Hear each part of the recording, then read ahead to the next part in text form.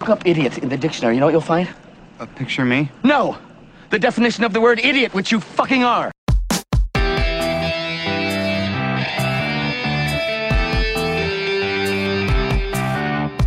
Hello, ladies and gentlemen, and welcome to I Do Movies Badly, a podcast exploration of my cinematic ignorance. I am your host, Jim Rohner, and despite being an amateur film critic since 2006, I am woefully ignorant of many films, filmmakers, and genres that consensus has deemed important, and thus I have created this podcast to document my journey into cinematic edification. This month, I'm exploring the films of Justin Benson and Aaron Moorhead as recommended by Jerry Smith and Mike Snoonian of the Pod and the Pendulum podcast, and in this week's episode, I'll be talking about their 2014 film, Spring. Speaking of spring, it is a lovely spring afternoon in New York City. How's everyone doing? How's everyone holding up? Is everyone staying safe and healthy during this still ongoing pandemic, even though many states are foolishly opening up a little bit too quickly? Is everyone staying safe if they're going out to protest or doing whatever they're doing? I don't know. It feels like it's been a while since I've done anything on this podcast, even though objectively I posted the episode with Jerry and Mike just last week. I can't actually remember if I interviewed them that same week or whether it was the week before. I don't know. It just feels like I've taken a long time between the last thing I did for this podcast and this thing that I'm doing for the podcast. So I'm a little disoriented, which is strange. Like it felt like when I opened up my notebook today to take notes on Spring to record this episode, it felt like it'd been forever since I opened it up to record 8 Men Out, and there was a bit of a break. I know, maybe, I don't know. What does time even mean anymore during the COVID-19 pandemic? Doesn't mean anything. But I do hope that everyone is still staying safe, still healthy, still trucking along, and being cautious as states and cities and businesses begin to reopen. Please continue to wear a face mask, stand at least 6 feet away from people. The only way that we are going to conquer this thing entirely is if we all stay as proactive as possible with trying to protect ourselves and each other. Speaking of people that need to be protected, Spring, whether that be emotionally protected or physically protected, this movie was not the film that I thought it would be. And now I've talked a lot about meeting a film on its own terms in this or on this podcast in the past. And how you can do a disservice to the film and the filmmaker if you come at a film with your own expectations or your own wants or desires for a film instead of what a film offers. Having said that, I did not get the film that I expected it to be, but at the same time, I don't know what I expected this film to be. But I do know that what I got, or what it turned out to be, was a film that actually spends more time resting with the main character's emotions than I thought there would be. It's a very introspective film, and I'm going to probably be using that word and its derivatives a lot during this episode. So if anyone is day drinking or night drinking, I guess depending on when you listen to this episode, or morning drinking, who am I to judge? We're in a pandemic. If you want to take a shot for every time I say the word introspective or some form of it, then by all means, please email me and let me know how that's gone as you're in the hospital. But yeah, this film spent a lot more time kind of like meditating with and on our characters than I thought it would be. Like it's not a very long film. It's only an hour and 49 minutes, and yet it takes a lot of time to just sit with them and to feel what they're feeling and explore what they're feeling. In addition, it takes the supernatural elements, and I'm doing air quotes around supernatural because even the Louise character doesn't consider whatever is happening to her to be supernatural. She is a student of science. She said she always has been in her 2,000 years of existence on this planet. There's a biological or physiological explanation for what is happening to her. But the film takes those supernatural elements as kind of a given or as a matter of fact, which I think is in tune or in step with Louise's approach as this is a scientifically explainable thing, as though this is not a a magic power or a gift. This is just a mutation within her as an individual. And it also sort of makes sense too, because she's been living with these conditions, or this condition, whatever it is you want to call it, for, about 2,000 years.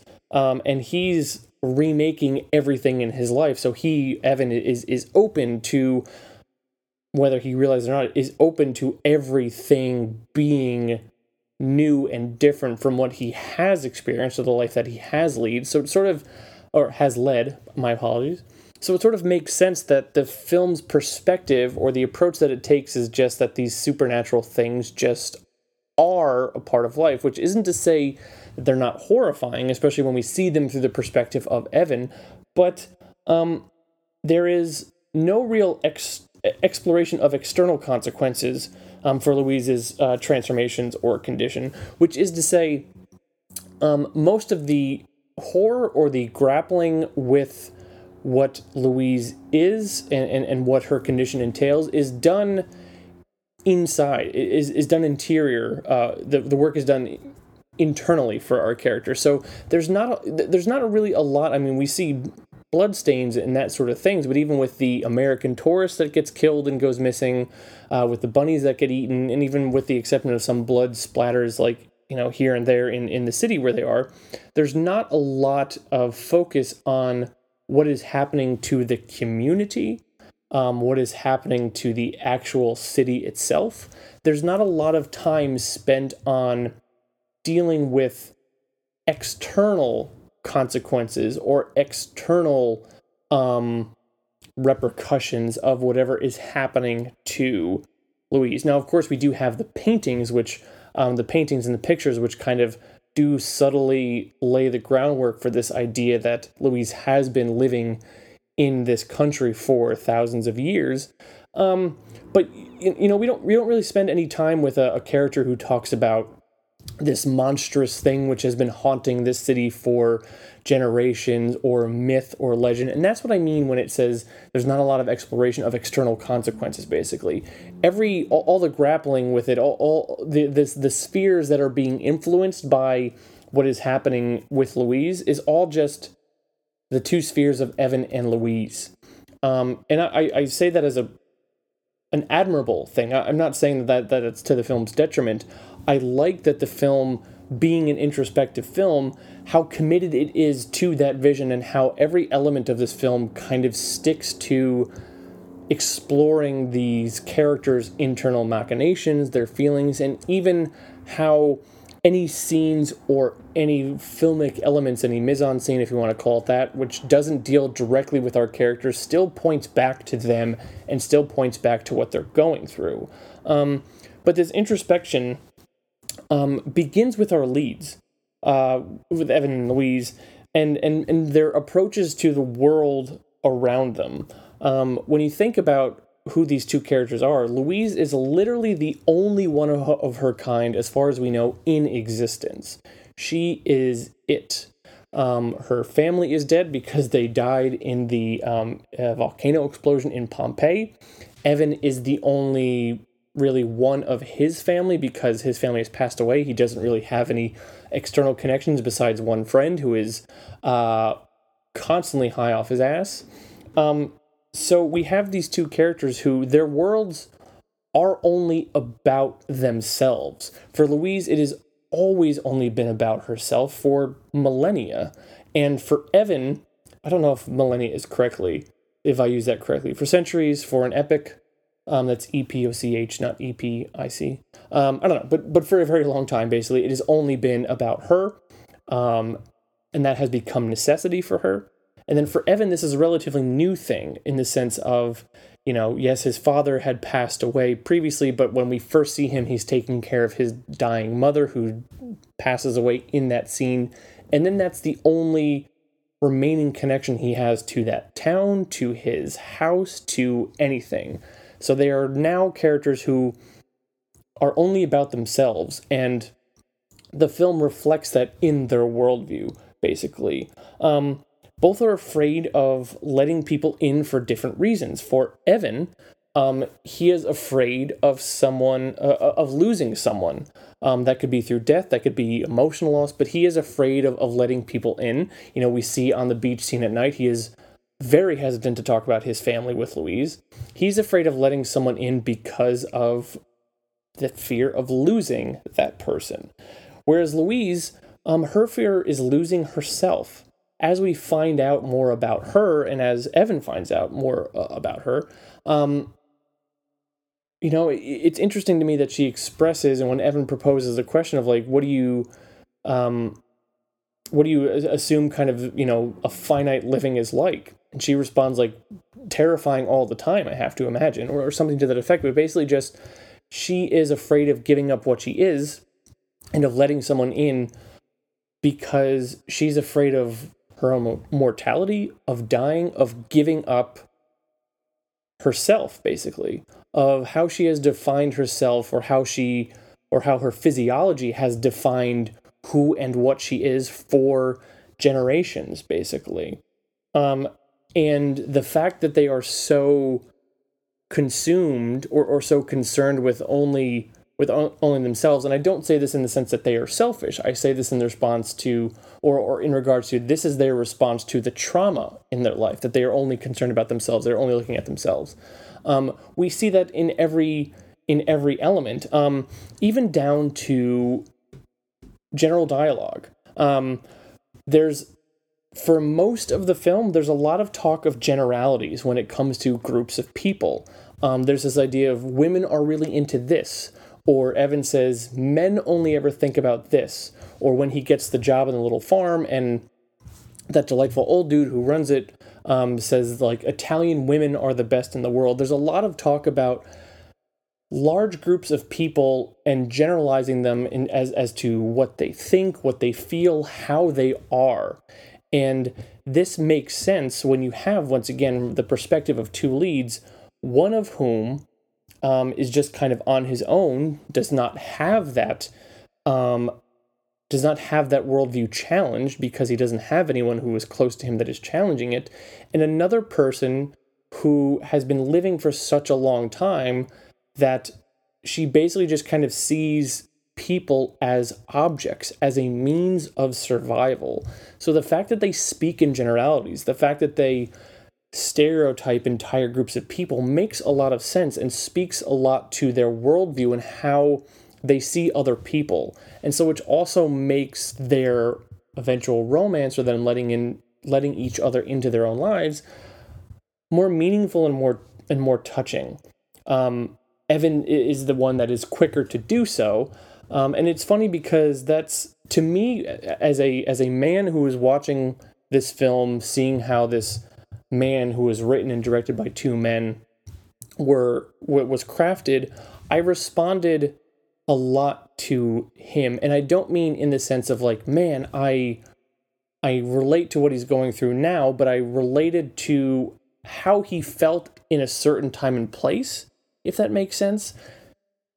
Like, he met this girl once and he had a great night with her, and you can even tell from his body language, by how he speaks to her, by his face, that he is quickly all about opening up to this woman right away, or all about the excitement of this new woman, and she is very hesitant.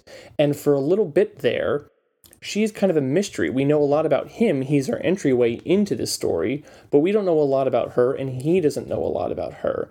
But I can relate to when, years ago when I was in my dating past, and I'm sure some people can relate to this as well, this idea of a person that wasn't maybe necessarily good or right for you, but because they were so different from you, because there was a mystery, there were frustrating parts about that person, but the engaging parts, the tease, the uncertainty kept drawing you back in.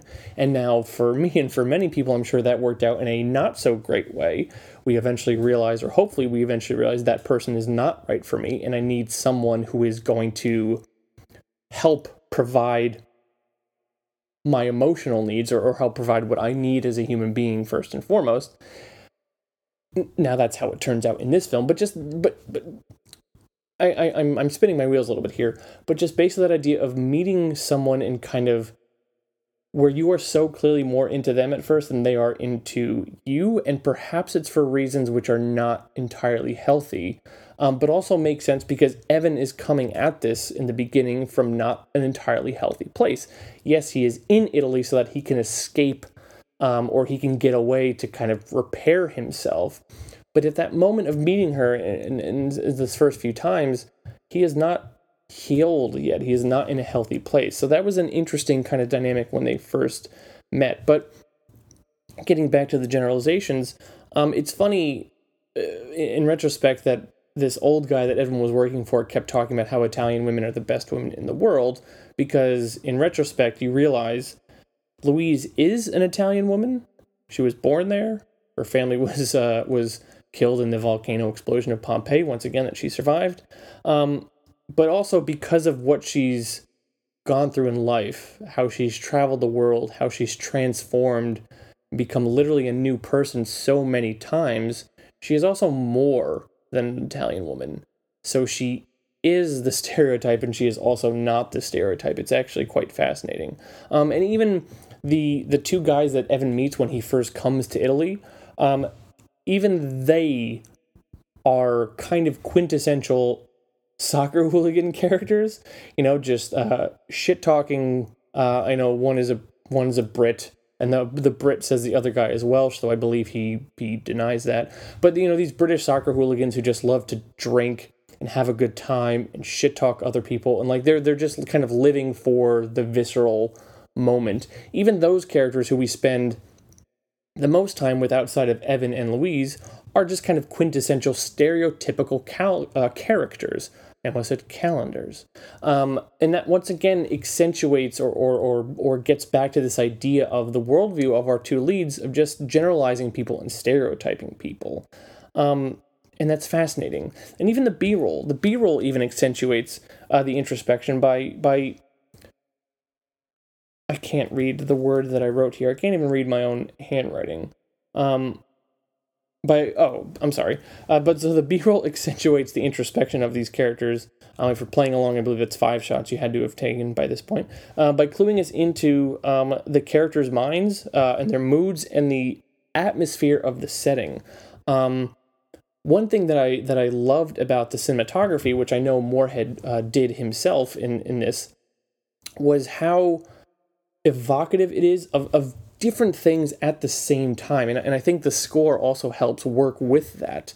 There's a lot of drone shots in this film, which I know based on the IMDb trivia was sort of a last minute addition because they had planned out all the shots and they realized that a guy had a drone, so they started using and incorporating that.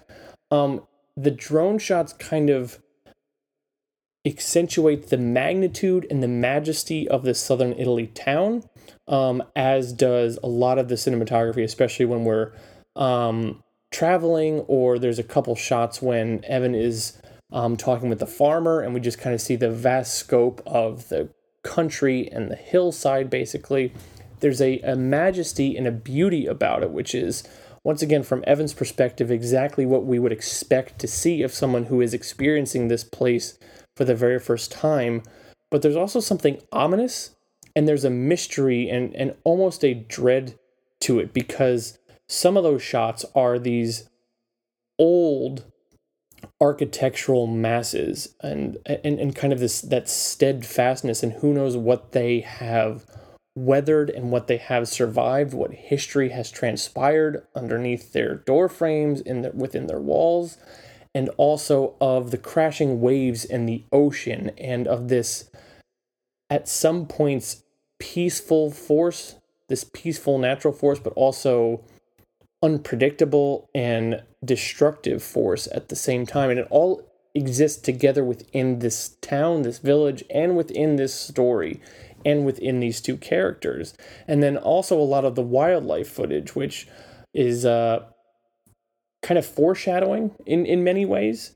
We have a close-up of a spider wrapping up a fly which is caught in its web, or a snake traveling through the skull of a dead lamb, or a centipede kind of crawling along on the log. It's this also idea of wildlife and of dread and of fear basically, that kind of lurks around the corners or in the unexplored spots of the city. So you have the beauty and you have the dread kind of coexisting at the same time, and it is, once again, very evocative of the moods and the feelings of our characters, especially when it comes to Evan and living in an entirely new country, basically. One element, too, that I found super fascinating about this was the reveal of Louise's condition, specifically how it came relatively early in the film, or at least relatively early in their relationship.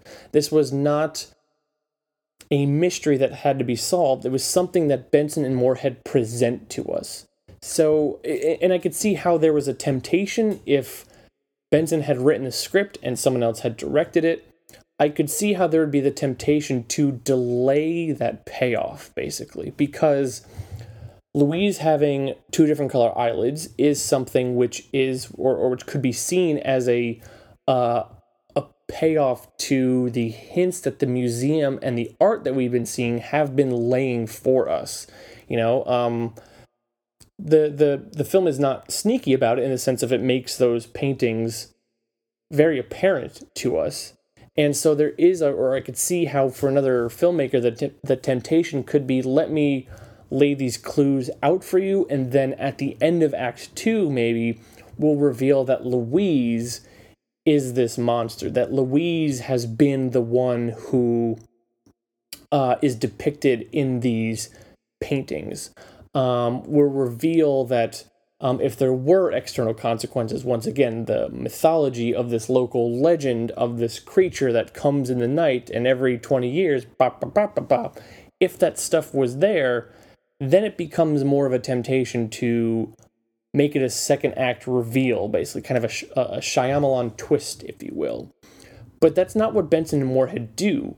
Instead, they reveal to you, once again, pretty early on in the relationship between Evan and Louise, that she is this monster, that she has this condition in which her skin changes, she turns into different monsters, she needs medication to kind of regulate it, and that she has to consume living flesh for some reason. The details don't get fleshed out until the end, but the reveal of her being who and or what she is comes relatively early, and that's a really interesting decision, in my opinion, because I'm reminded of this quote or the story that Hitchcock has about, you know, the difference between suspense and surprise, and basically this idea of, let's say there are two people sitting at a table, and they, you know, they're just having a conversation. Then all of a sudden, there's an explosion, and we have 15 seconds. We have surprise, basically. But if we have those same people sitting at the table conversing, and then we see that there's a bomb underneath the table that's going to go off in 15 minutes, we have the difference between suspense and surprise. He says, in the first case, we have given the public 15 seconds of surprise at the moment of the explosion. In the second, we have provided them with 15 minutes of suspense. The conclusion is that whenever possible, the public must be informed, except when the surprise is a twist, that is, when the unexpected ending is in itself the highlight of the story. And so, by introducing Louise's condition to us early, we don't have surprise, we have suspense. And we have, once again, us thinking about and exploring this idea of how are these characters going to respond to each other, going to act, and we're just always kind of on the edge of our seat wondering what the next interaction is going to look like, and how these two people who seem so vulnerable and don't really seem to be that willing to open up to each other, how that's going to change, and what potential repercussions that's going to have to them individually. It provides suspense and tension and allows us to explore their actions and feelings instead of reactions and consequences. So it's, you know, so Evan certainly does express his horror eventually, but we can instead kind of see, does that track with his character's path, basically?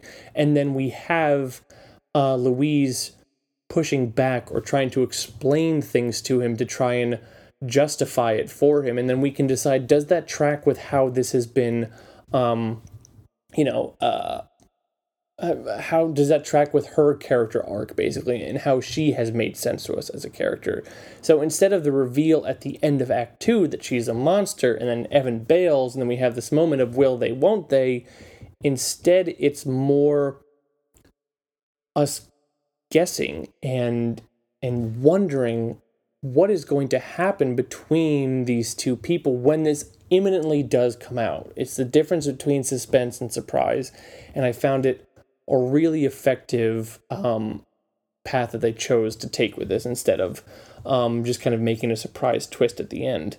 But speaking of the end, in the end, I have to admit, and I have to preface this by saying, this is not a fault of the film. This is my own personal preference. I would have preferred if they did not stay together. This is kind of my only nitpick with the screenplay, in the sense of it sort of tries to have its cake and eat it too, where Louise confesses to Evan that it's not her choice to use her adult cells and give up or forsake this cycle of continuously reproducing and this cycle of immortality. Basically, it's not her choice. She doesn't just choose, I'm going to be a human until I die, or I'm going to continue this cycle of primordial mythological creatures and perpetuate my own life for generations upon generations.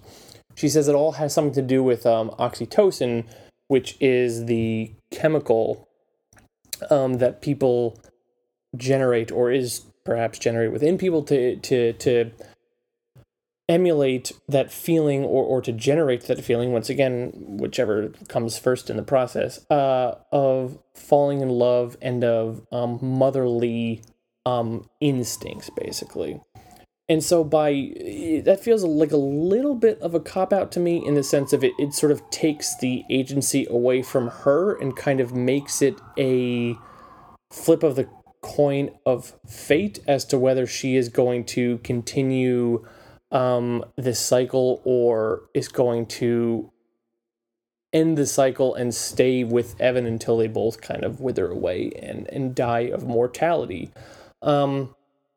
And now maybe that plays into the Louise character and her being a student of science, in the sense of the randomness of genetics and DNA, and of the world or universe or God creating things, if you will. I could see that argument. That probably does play into that, but I don't know. It also kind of seems to deplete the what's at stake a bit, or at least take away both of their accountability to a certain degree, which in a way maybe that I should prefer that, because what I'm about to say is my complaint is that I don't think they should have been together, but at the same time, she on the surface does not choose to be with him. Her physiology or her biology chooses that. So, but of course, I don't know. But then she explains that it's the oxytocin, and the oxytocin is only generated if you are in love with someone. So in a way, she does, if not consciously choose, then subconsciously choose. But anyway, but basically, Louise was by far, to me, the more fascinating character in this film.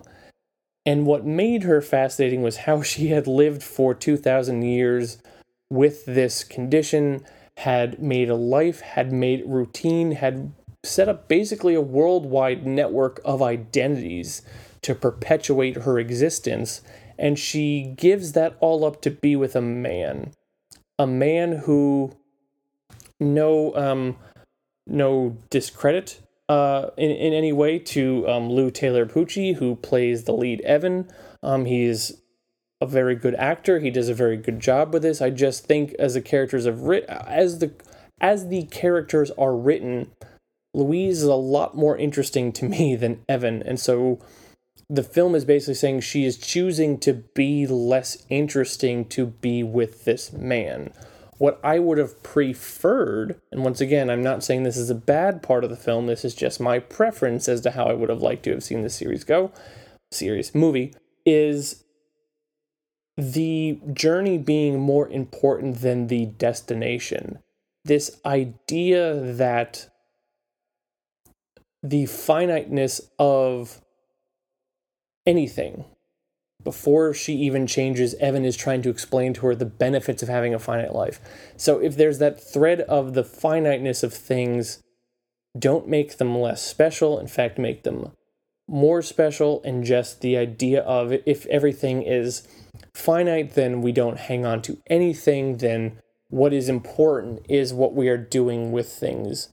Now, I would have loved to have seen that idea of the journey being more important than the destination playing out in the sense of their destination is just not each other. For this kind of badass, incredibly interesting woman to ultimately then just be like, yep, this is my destination with this man who I've known for a week. It doesn't feel really satisfying to me. Their relationship, of course, does feel quite beautiful and quite touching, but I also like the idea better of both of their lives just being changed because of this one encounter that came about at a very special, seemingly random, but by no means less special moment in both of their lives. And now, well, how does that work, you might ask? Because she explains that when she becomes a new person, she becomes an entirely new person. She won't even remember him. Hey, evolution is a thing. Maybe she does generate into a new person, doesn't seem to recognize him, and then, we have Evan kind of, accepting the fact that this happened because he was warned, but he still went all out for it and finds it to be worth it. And then maybe we have a shot or something 15 years later in which it's just Louise and she comes across something. Maybe it's she finds the book that he signed for her. Maybe it's a picture that she discovers somewhere, which we see maybe a glint in her eye or on her face of recognition. And so even though then we get the impression that even though biologically she kept going through that cycle, things have changed and evolution is possible, because as someone who is a student of science, she would be fully embracing that idea that species evolve. And so maybe she does start to evolve. And so since it's 15 years later, they haven't ended up together, but they have been in a situation where both of their lives have been changed for the better because of this seemingly random thing for one person in a finite existence and for one person in an infinite existence.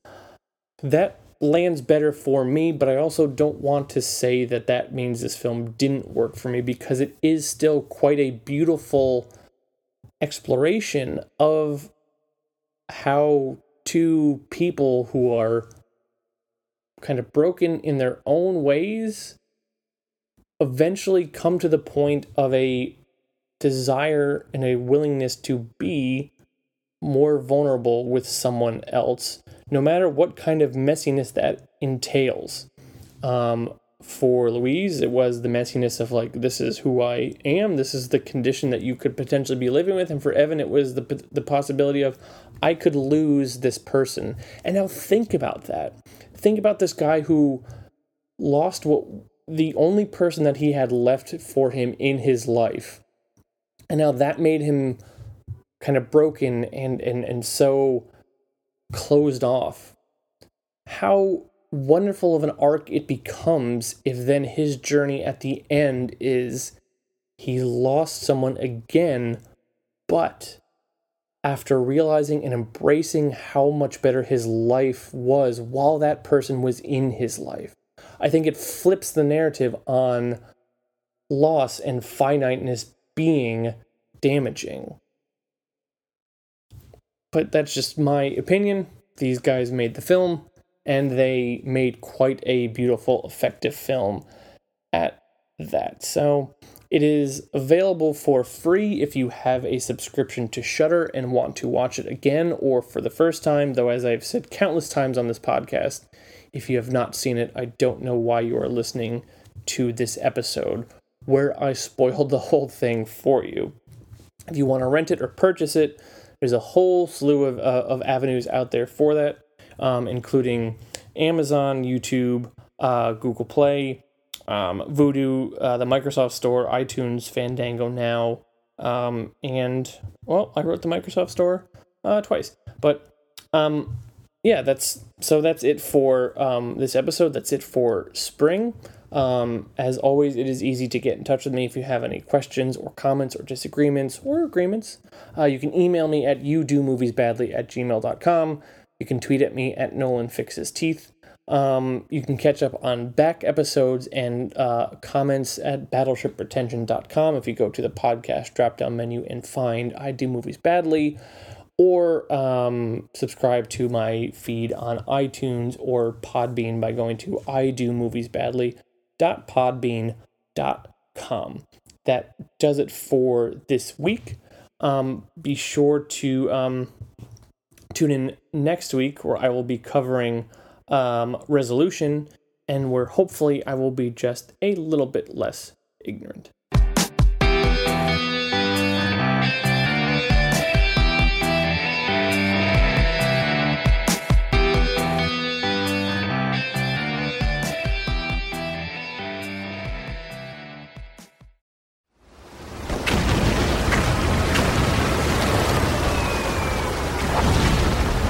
This program is a proud member of the Battleship Pretension Fleet.